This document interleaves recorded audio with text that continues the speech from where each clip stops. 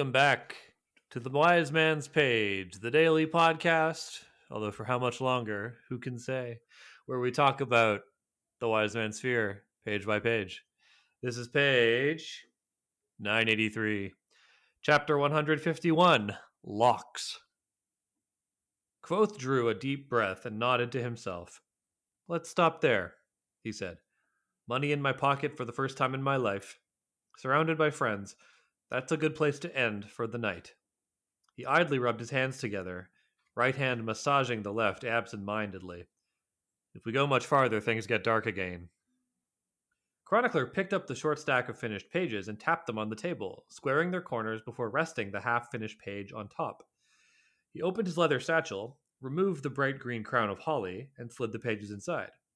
Then he screwed shut his inkwell and began to dismantle and clean all the pieces of his pen. Quoth stood and stretched. Then he gathered up the empty plates and cups, carrying them into the kitchen. Bast merely sat, his expression blank. He didn't move. He hardly seemed to be breathing. After several minutes, Chronicler began to dart glances in his direction. Quoth came back into the room and frowned. Bast, he said. Bast slowly turned his eyes to look at the man behind the bar. Shep's wake is still going on, Quoth said. There's not much cleaning up to do tonight. Why don't you head over for the end of it? They'll be glad to have you. Bast considered for a moment, then shook his head. I don't think so, Reshi, he said, his voice flat. I'm not really in the mood. He pushed himself out of his chair and made his way across the room toward the stairs without looking either of them in the eye. I'll just turn in. The hard sounds of his footsteps retreated slowly into the distance, followed by the sound of a closing door. That's the page. I'm Nick. I'm Joanna. I'm Jeremy. Now, I think that there's something interesting about Quoth choosing to stop the story here. I mean, obviously, metatextually, we know that's because the book's almost over and each book takes place over one day of the frame narrative. We all know that. But I also think that Quoth understands story structure, and he stopped telling the story kind of right before the dark night of the soul that tends to come before you break into the third act of a story. If you're kind of breaking it down according to the 3-act structure that Western storytellers are familiar with, the rising action tends to hit an emotional peak, and then there's a big valley sort of at the second half of Act 2 where things get really bad for our hero and things start to look their worst right before we get into Act 3 and things kind of turn around and come back to a climax. And I think Quoth is stopping kind of at the apex of the roller coaster right before we dip down into the build up to Act 3, which in the Blake Snyder beat sheet would be called, bad guys close in, leading to the dark night of the soul of the break into 3. And I think that Quoth, in telling this story to his audience, understands that this is a good place to take kind of a dramatic pause and start in fresh tomorrow. We have it confirmed that things will get dark. We've had that sense, especially throughout the last chapter, that there's something uncanny, unpleasant, despite the objectively positive experiences that Quoth is having. There's a dark cloud forming, and we have that confirmed here. And I wonder if Bast knows this part of the story. He's probably still reacting to his own plan failing. That's why he's so bummed. Yeah, that's the sense I get. Yeah. But I also wonder if, he also knows that things are getting bad and he knows how bad they get. Maybe he's worried that because it's backfired now, we're going to tell the sad part of the story and that'll make things worse for Quoth. Well, and now that's making me think of something that I don't think we've ever really talked about before, which is that in all the stories that people tell about Quoth, we've never heard one that explains why he went away or what happened to him. Those stories... Now, maybe it's simply a dramatic device of, Rothfuss doesn't want to spoil his own book, but there's never even been, a hint or a totally fanciful interpretation that we could dismiss out of hand. So it seems like whatever happened to Quoth that made him give up being Quoth, that did not make its way into the popular consciousness. Have we ever even heard a story referring to him as a king killer? Good Good question. I don't think so. I don't think we have. Yeah, I think that the only evidence we have that he's a king killer is the name of the book. He calls himself, quote, king killer when he's giving his epithet. I suppose. But you'd think that would be like the first thing they say about him if he is, wanted for killing a king. That's an interesting symptom because, like, who calls him, quote, king killer? If it didn't make its way into the kind of campfire stories and fables that people tell about him, then maybe only a specific group of people call him that, right? Like, not everybody calls him Maedra. Not everybody knows that's his name. Only the Adem know that. So maybe similarly, he's only known as king killer to a particular group of people. Bast is making Chronicler nervous, which is funny. Chronicler knows what he's capable of. Is Bast's, like, lack of anything making Chronicler nervous? Yeah. I think Chronicler's like, if he's gonna have a psychotic break, I'm like sitting right next to him, he might snap my neck or something. I feel like anyone having no emotional response at the end of a long story is a little weird. Like, I don't think it's just because it's Bast. I think it's... Yes. Anyone being that way would be weird. Yes. And Kvothe also obviously sees that something is wrong because he tries to sort of, in a gentle way, talk Bast out of it.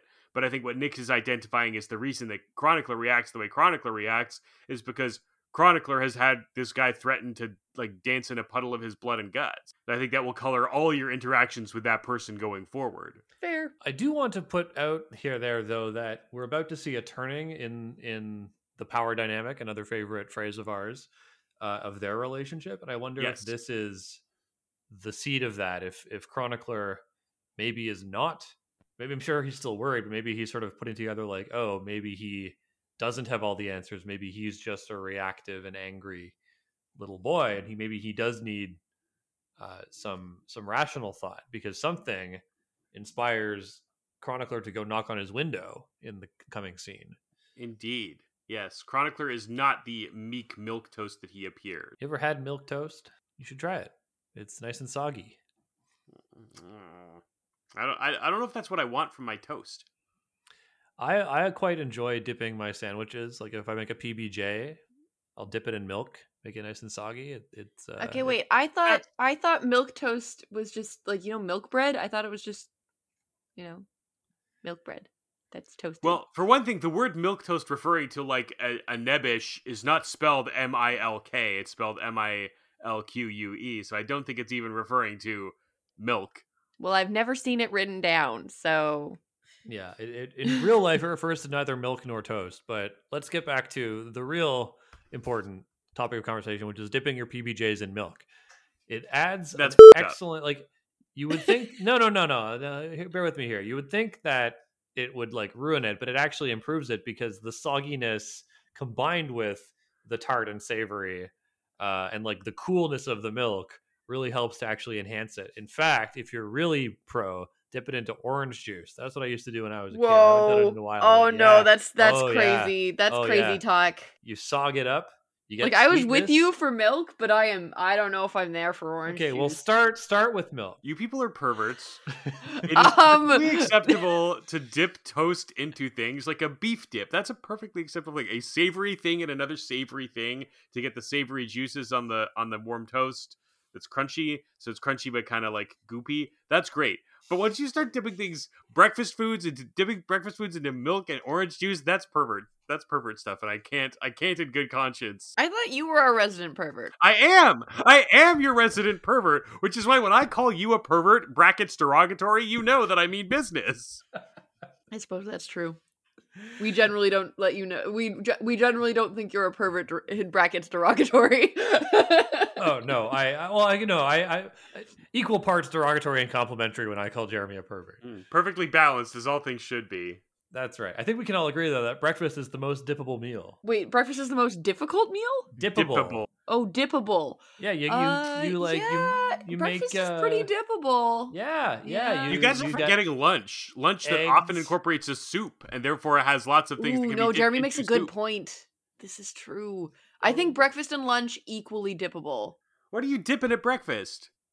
You can dip toast in your eggs. You can do French toast sticks and dip them in maple syrup. Yeah, pancakes. You can dip your spoonful of cereal into the milk. Okay, that doesn't count. Okay, I see your point, but this is just coming back to my further point that I don't like most breakfast foods. So these all strike me as Also, disgusting. Jeremy, aren't you English? Don't you love dipping biscuits into things? Look, famously, the English have dog shit cuisine because they are a dog shit people. No one in the history of the world, not even the most ardent British imperialist, can reasonably defend English cuisine. What about like fish and chips? Fish and chips is pretty good. And isn't beef dip English? You're talking to the guy who doesn't like French Wait, what? fries. Fish and chips will cut you no ice with me. Okay, what about... Well, you just mentioned beef dip. Beef dip's English, isn't it? Pretty sure it's French. Yeah. Oh, that would make sense. And you know what? I think we can also safely assume that any good culinary thing that is happening in the British Isles is just like a French import, in all likelihood. I love that. Anything good Culinary is wise is French. Yeah, or Indian. Yes, no, I know.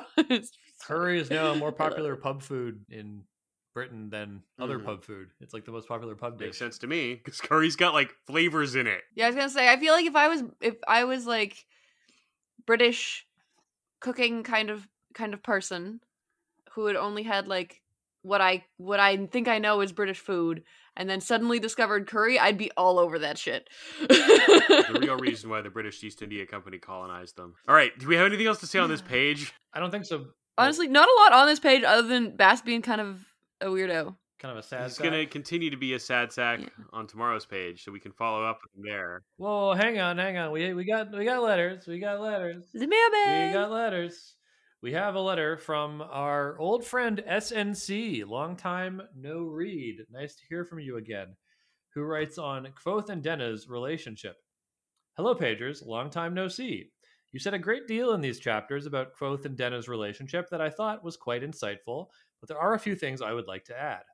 One thing you didn't discuss was the matter of Felurian.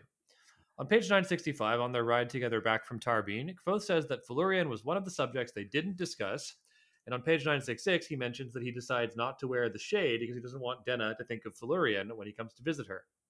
Side note, this always gave me a vibe of a stereotypical cheating husband tries to cover up his mistress's lipstick sort of thing. I think Kvothe's song about Felurian is weighing on Denna's mind and making her think he doesn't want anything more from her than her body, even before the conversation moves to the women Kvothe has dallied with in Imra. I think that therefore Jeremy is wrong when he infers that Denna wants Kvothe to make a move on her in the scene in the river and the rock in chapter 148. I think she is testing him to see what he will do and doesn't really want him to, which is why she relaxes when she sees he is still wearing pants after she sees him shirtless. On the other hand, I think she does on some level still want to be with him, which is why she gives off flirtatious vibes, even perhaps despite herself. I think the reason Kvothe is confused about Denna is because Denna herself is confused about what she thinks of Kvothe and what she wants from him, which is what Kvothe is picking up on. It seems to me that the stone story that Denna tells Kvothe is not about him, but rather about her first lover, who is the cause of many or all of her hang-ups about men, which is why she tells it to him in the hopes that he understands her explanation of why she is the way she is.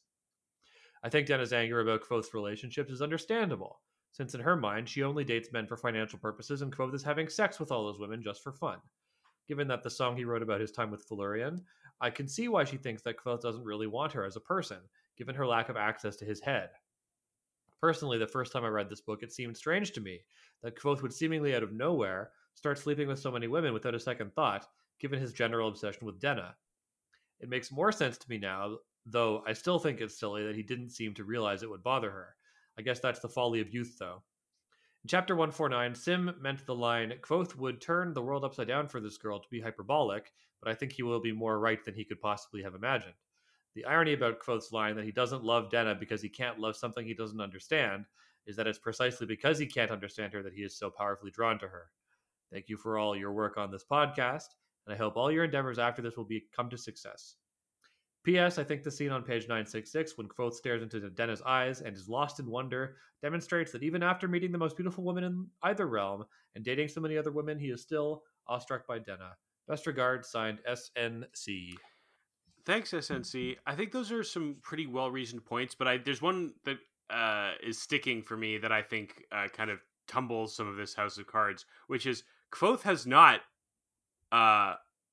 released for public consumption his song about Felurian because he hasn't written it. No, it was picked up. People are singing it. It is out there. He's performed it. He's performed it, and it's been picked up. The song about Felurian is Well, then common why knowledge. hasn't he gone back to Felurian? Because he doesn't want to. Because when he goes back, he won't leave again. She's gonna be pissed. Yeah, she is. That's an unfinished thread. He's vowed to return to her, but once he goes back, she's Well, not going to let him go. also, it's possible that he like hasn't spread the song enough.